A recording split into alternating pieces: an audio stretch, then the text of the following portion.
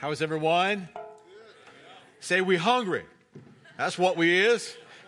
We hungry. Not just hungry, we Hongry. Hungry. Never mind.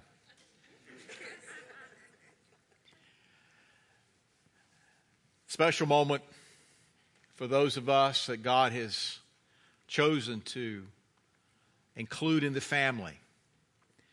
And it was interesting that we come to this week and as this and you know, for believers, this is the week for us. You know, Christmas is more fun at one level, you know, because there's all the stuff that goes around, goes along with it that the world kind of adds to it. But this is our celebration right here. You know, it seems kind of odd that we would be celebrating by not eating. That kind of seems to be, you know, a little backwards, so to speak. And yet, it's something about, particularly here on this particular Wednesday, something about us denying ourselves a little bit of food. It brings us into, I think, much closer proximity of what this is really all about. I mean, I'm sorry, but the little bit of rumblings and bumblings going on in your tummy right now, they don't really measure up to what Christ did for us. And so this is just, to me, it's just a good reminder, so to speak. But I want to continue tonight of trying to merge a couple of ideas together. We've been talking about the Holy Spirit over the past couple of weeks in our never-ending series on knowing God. And just by way of review, just to kind of back up and talk about what we discussed last week, that it's through the Holy Spirit that we have a priority of fellowship beyond just relationship. And then there are principles of fellowship and friendship. And one of the reasons that we don't experience the fellowship not only with God, but I believe with one another, is that one, we're ignorant of the principles, and secondly, we don't work the principles that we do know. I mean, those in this house, whether it's the Perkins or the McGraws or others that sow in and help train marriages in this house, it begins with at least knowing what the principles are. You got to start there. I mean, before the Commonwealth would give you a license to drive an automobile, you at least have to know the rules and the principles of how to use that automobile, or they're not going to let you drive. Somehow I wish they'd do the same thing with a marriage license occasionally. But we do everything we can to at least inform, here are the principles of what it's going to take for this covenant to work. So you're not ignorant anymore, but now you've got to work those principles, and they have to be worked every day. And friendship with God, with the Holy Spirit, is something to which we can aspire, but we've got to know what the principles are, how we practice that. And we looked at the life of Abraham. We drew some principles out there. We also looked at another friend of God, Moses, in Exodus 33. And we saw how Moses positioned himself, if you wish, in this relationship. He pitched a tent, it says, a place that's unique for God. Portable. We go to them. Purposeful fellowship, the product of intimacy. Presence manifested. And then the unique parameters, number 3, of divine relationship. How God showed up with Moses from the very beginning. Not just, hey, it's cool, I'm a talking bush. But letting Moses know, let's lay this down real clear so that you can know something. I'm God, you're not. Therefore, when you approach me, let it be known, I'm holy. And if you remember what the one incident was that got Moses disqualified from taking Israel into the promised land. Anybody remember what it was? Striking the rock. And yeah, if you'd been putting up with what he'd been putting up with, you probably would have struck that rock too. And I don't know about you, but you know, certainly looking through the Bible, I think Moses probably did have some anger issues. Seriously, if you've been raised the way he was, floated down the river, and then, you're raised in Pharaoh's household, and then God tells you, now I want you to go back to your stepdaddy, and I want you to get up in his face and tell him that you're getting ready to ruin his economy. And then we got to take 6 million folk out and take care of all these people. Yeah, I think Moses probably had some issues. 1 or 2, what do you think? He could have been like the Paxil poster child back in his day. And yet, it was interesting that it wasn't just his display of anger. It was he forgot the one thing as God revealed himself to him in that moment, in that burning vegetation. God says, because you failed to honor me as holy, that's going to disqualify you from going in. And I wonder sometimes, and this is just an aside, it's not in my notes, so I'm just rambling for a moment. I wonder sometimes if the reason that we don't come all the way into our promise is not so much our posture or our faith or the fact that we're not declaring and decreeing properly. I really wonder if, like Moses, we are failing to hold God as holy. And trust me, if a friend of God, if God will withhold that from him, I think maybe if we fail to keep God in that place of his righteous place of holiness, I think maybe God might keep us out of some promise. What do you think? And it's interesting to me that the parameters of that relationship were set out real clearly. God said, this is how it's going to work. But I want to add a fourth P tonight, and this would be my message. We've talked about the priority of fellowship, the principles of fellowship, the parameters of divine fellowship. Tonight, I want to talk about the price of that fellowship. Relationship doesn't have to cost us a thing. You can have, as I mentioned last week, you can have relationships that are merely transactional. You can have a transactional relationship with the UPS man. A transactional relationship with the person selling you, well, you can't have it tonight, but your fish sandwich over at Fast Food Lane. It's a relationship, and it may be a 3-minute relationship, but there's some contact there. And you can have relationships that are merely transactional. Could I submit to you that there are a lot of Christians that's as far as they ever get with God is transactional. I'm going to exchange my sin for your righteousness. You're going to keep me out of hell.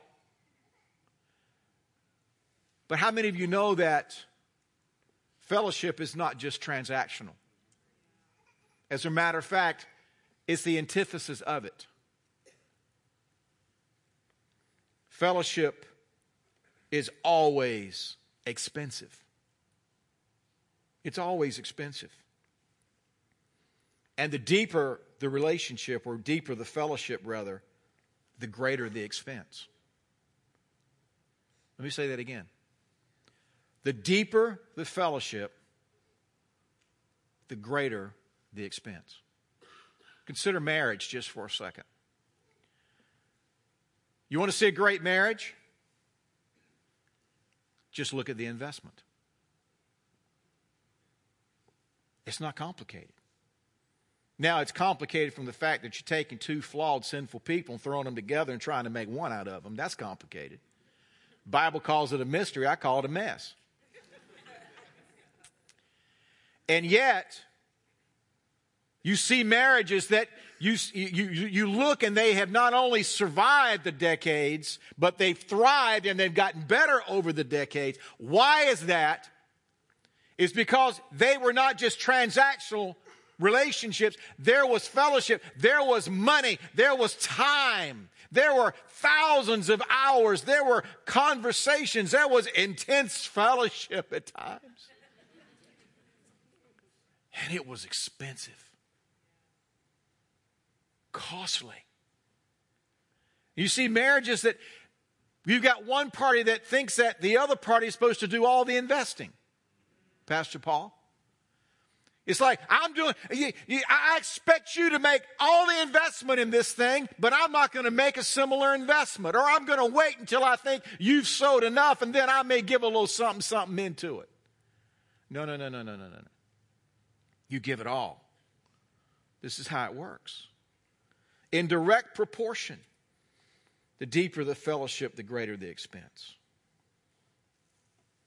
We'll come back to that thought in a moment. You know, if we look at the last actions and the last words of individuals, they always have particular meaning and importance.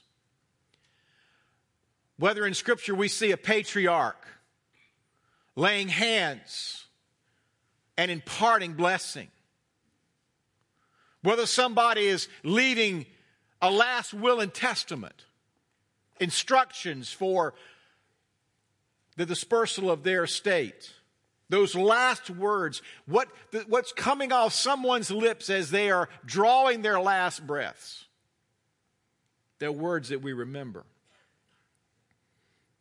Jesus' departure, Luke 24, it says, when he had led them out, the disciples, to the vicinity of Bethany, he lifted up his hands and he blessed them.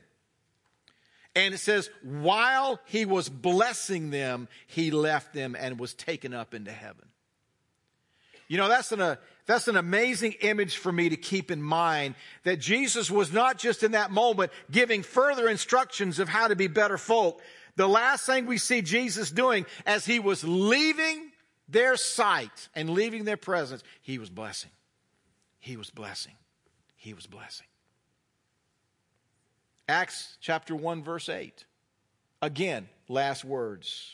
You'll receive power when the Holy Spirit comes. Witnesses, you know this. And it says, after he said all this, he was taken up before their very eyes, and a cloud hid them from their sight. A blessing. But the blessing was what? The release of the Holy Spirit. We look at last words, Matthew 28. And we've heard this as a missional statement so much that we've got it by heart. All authority in heaven and earth has been given to me. Therefore, go and make disciples of all nations, baptizing them in the name of the Father and of the Son and of the Holy Spirit, and teaching them to obey everything I have commanded you. Last words. But let's talk about the last of the last words for a moment. What does he say? And surely I am with you always to the very end of the age. Notice that even in those last departing words of Matthew 28, where he was giving instructions, this is what I want you to do, the very last thing he told us was what? It was relational. It had in it what? Fellowship. Not just function, but fellowship. And behold, I am with you to the very end of the age. Fascinating. And always is not just eternal for out there. Always means what? Always. It means what? Right now. Today. In your workplace. In your neighborhood. Marriage. Your life. God's presence. Always. I appreciate eternity. God bless. I got to tell you though, maybe I'm short-sighted. I'm a little bit more concerned about right now.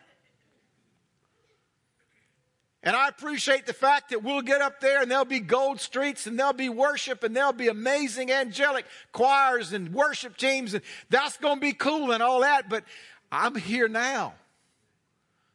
I'm human. I got the attention span of a gnat. I got needs today. I got holes in my soul now. Always. And in the coming weeks, myself and others are going to begin to talk about knowing God by his attributes. And one of those happens to be God's omnipresence. Because we know God being God can be what? He's everywhere. Isn't that wonderful? In all things. And yet the specific way that God does that for you and for me is what? It is now through his Holy Spirit. And the reality, but the relational evidence of that is the ongoing voice, work, and presence of the Holy Spirit in our life. And again, it's not just an eternal reality, but it's a temporal one as well.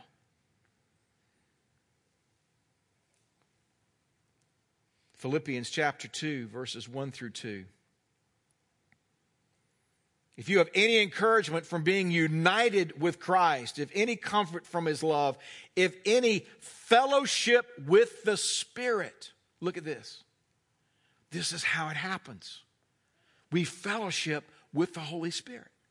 If any fellowship with the Spirit, then make my joy complete by being like-minded. 2 Corinthians chapter 13, verse 14. May the grace of the Lord Jesus Christ and the love of God and the fellowship, what? Of the Holy Spirit. There it is. Be with you all. It's coming into this fellowship with Him. We know from Psalm 139 that God is omnipresent. The psalmist writes, verses 7 through 10, where can I go from your Spirit? Ever wanted to hide from God? Peekaboo. I mean, you know you ain't right. And you just say, well, I just won't tell God. I just won't confess it. I just won't say it out loud. Well, hope that works for you. Because there's nothing hidden. Where can I go from your Spirit? Where can I flee from your presence? If I go up to the heavens, you're there. If I make my bed in the depths, you're there. If I rise up on the wings of the dawn, if I settle on the far side of the sea, there your hand will guide me, your right hand will hold me fast.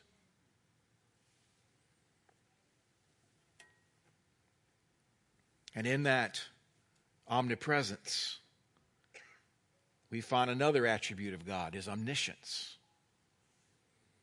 1 Corinthians chapter 2, God has revealed it to us by His Spirit. The Spirit searches all things, even the deep things of God. For who among men knows the thoughts of a man except a man's spirit within him? In the same way, no one knows the thoughts of God except the Spirit of God. So how did Jesus accomplish this then? If the goal is fellowship with the Spirit, if the goal is to be able to have tangible evidence of the omnipresence of God, not just all around us and out there, but right here, how did they, meaning the Godhead, how did they figure this out? What was the methodology by which this got accomplished? We find it in John 16. Now I'm going to Him who sent me, yet none of you asked me where you're going. Because I've said these things, you are filled with grief. Yeah. You're leaving. I can see you. I can hear you. I can touch you. But I tell you the truth. It's for your good that I am going away. Because unless I go away, the Counselor will not come to you. But if I go, I will send Him to you. You know, that seems like a very clean theological passage. Jesus left. He sent His Holy Spirit. But ladies and gentlemen, could I tell you that there was a lot of pain and suffering for that to happen? That wasn't just a theological wave of the wand, so to speak. That wasn't just a neat idea that God had of how we're going to accomplish this.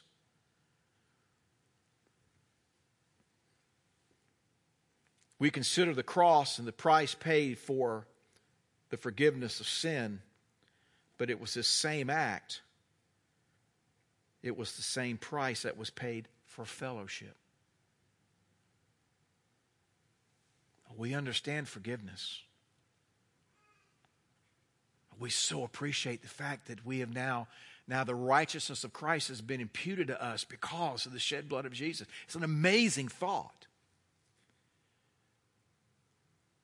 But you realize you can't separate the forgiveness and the fellowship, because it was the same cross that released both.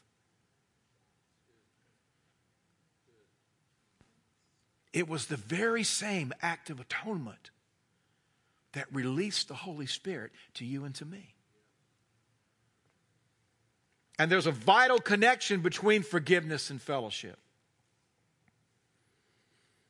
Because before you can have fellowship with someone, you have to be at peace with them. My wife and I were on a 2-hour 911 marriage call from another country this morning. And this couple, they just were missing each other. We were doing everything we could to help them connect, so to speak. But I mean, fellowship's was not even part of the picture. Go out and have a meal. Go out and have a date. That wasn't going to happen because they were not even at peace. And so the hope of fellowship, it wasn't going to happen until some peace could be brought among kind of two warring factions in the same household. But you realize that the very same thing exists with you and with me. Is that there's no way we could ever have fellowship with God until peace could be made with God. And you see, we fail to understand many times, not just the fact that God was, that we were a little different. We were, the biblical word is hostile. You know, there's one thing about being a little different. Well, we don't really see eye to eye on a few things. But it's another thing when the relationship could be described as what? Hostile. That means that not only do we not see eye to eye on a few things, it means that we can't even be in the same zip code at the same time without somebody wanting to do bodily harm to the other person. Hostile. Romans 5. Since we have been justified through faith, we have peace with God. There it is. We have now peace with God. We read this and it's just like, okay, good theological fact, check, check, check. Peace with God. My goodness. Through our Lord Jesus Christ, through whom we have gained access by faith into this grace in which we now stand, and we rejoice in the hope of the glory of God. And regarding our hostility toward God because of sin, peace was not possible. And therefore, fellowship wasn't either. Romans chapter 8 further describes this relationship. It says that the mind of sinful man is death, but the mind controlled by the Spirit is life and peace. The sinful mind is what? What does it say here? Hostile to God. It doesn't say, okay, well, yeah, I can see your point. No. It's hostile to God. It is saying everything that's 180 degrees opposed to what God is trying to say and imprint upon us. That's what hostility is. The sinful mind and the sinful man that's attached to the sinful mind has declared a jihad against holiness and righteousness. Sometimes we fail to recognize that because we have this little short list of righteousness somehow tied to our spiritual disciplines or, whatever. However, we've defined fruit in that particular moment for our life, but we fail to understand how wide the gap still is, even when you're righteous by your own list. Hostile. It does not submit to God's law, nor can it do so. Those controlled by the sin nature cannot please God. So God had to deal with this hostility and establish peace through perfect forgiveness before perfect fellowship could even begin to occur. We look at the series of Levitical offerings and sacrifices, and we look at the fellowship offering. It's interesting that it was also known as the peace offering. Isn't that fascinating? And it's the only one of those, I believe there are 5, but it's the only one of those offerings that's voluntary. The others are prescribed, but this one is voluntary. And to the extent that, saints, we are never casual about the work of the cross,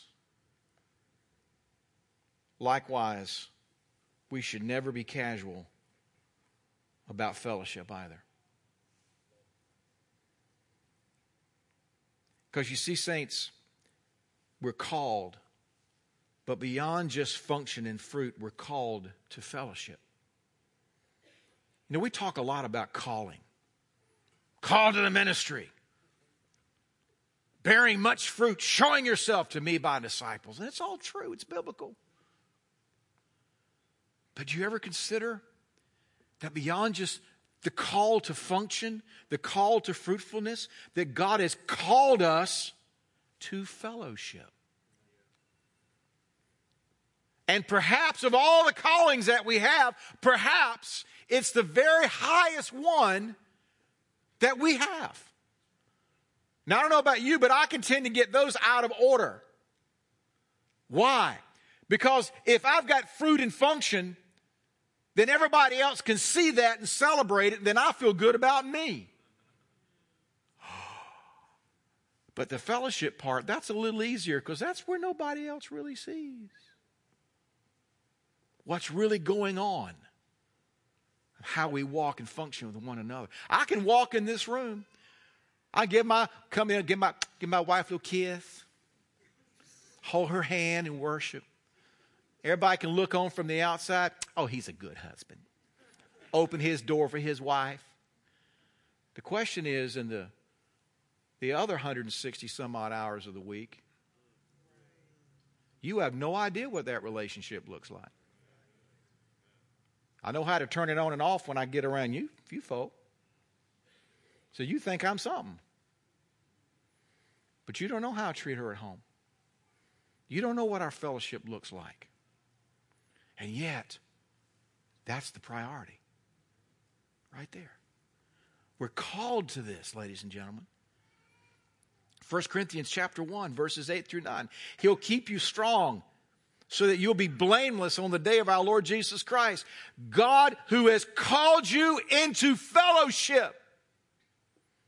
Why does he do all these things? Keeping us strong, blameless on the day of our Lord Jesus Christ. Why does he do that? It's a prerequisite so he can call us into fellowship. He's called us into fellowship with his Son, Jesus Christ. Our Lord is faithful. And once again, that fellowship is by means of a Spirit and his sacrifice by which the Spirit was released to us. And our recognition and response to the Holy Spirit in our lives continually reminds us of the price of that fellowship. Oh, we do this, and we're going to do this in a moment. But do you realize that the ongoing presence of God, his voice in my life, the exercise of any spiritual gift, do you know what that should be? It reminds me not just, I got the Holy Ghost.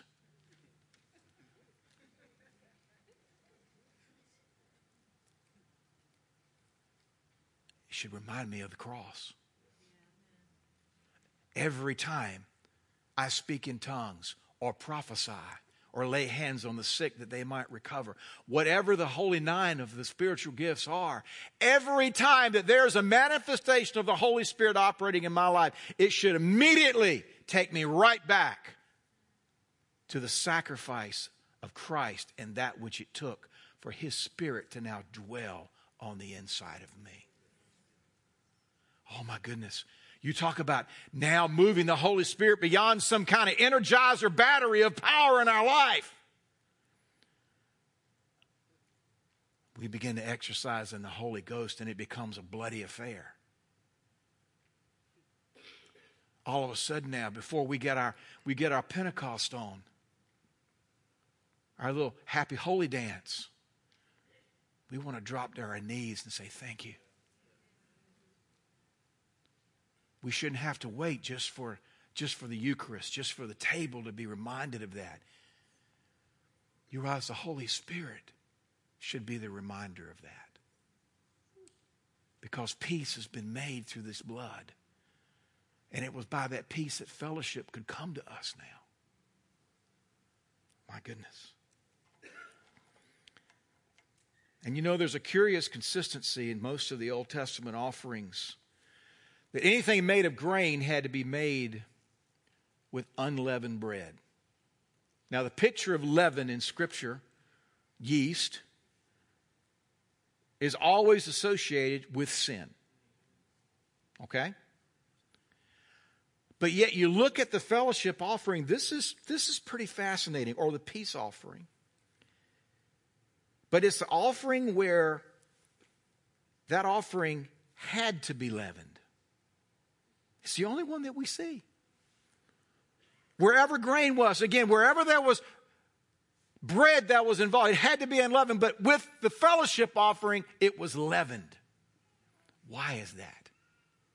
Because it's a picture that God fellowships with us in the midst of our sin nature.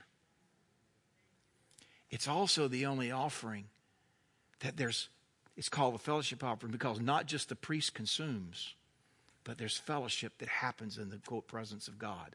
The priest representing that presence. And yet there's leaven in that offering. As a reminder that what? There's still leaven in sin in your life, in my life. And yet, God fellowships us anyway. What a powerful picture that we have that. And that fellowship offering being complete voluntary, it says to God, I want to fellowship with you. It's why that we have just ways that we do offerings in this church. Yes, there's the tithe. They're the requirements, so to speak. But then beyond that, we have multiple opportunities to give free will, other offerings. But beyond just finances, what other free will offerings, what other fellowship offerings, what other peace offerings are we regularly offering to God? God says, offer your bodies as living sacrifices. And that doesn't just mean the physical members, if you wish, but that means who we are in that process. Deuteronomy 27:7, God speaking to Moses, he said, sacrifice fellowship offerings there, eating them and rejoicing in the presence of the Lord your God. And we bring our leavened, imperfect lives to his table, and we're joined in fellowship and peace with him there. What a picture. Peace, presence, fellowship. How and why? By means of his shed blood. The price of this fellowship. It's not just some meeting where somebody laid their hands on you and you started talking in an unknown language. But every time that we do, we're reminded this is what it cost. And I tell you, when we really understand that, the things of God we're never flippant about again. Think about that. It never becomes casual. You and I never come to this communion table casual. I hope not. We always come to this table every time amazed at how incredibly unworthy we really are to have received what Christ did for us. And as we come and we begin to conclude our study on the Holy Spirit, I want us to be reminded tonight of the price of that fellowship. And to do that, I want us to come to the table together.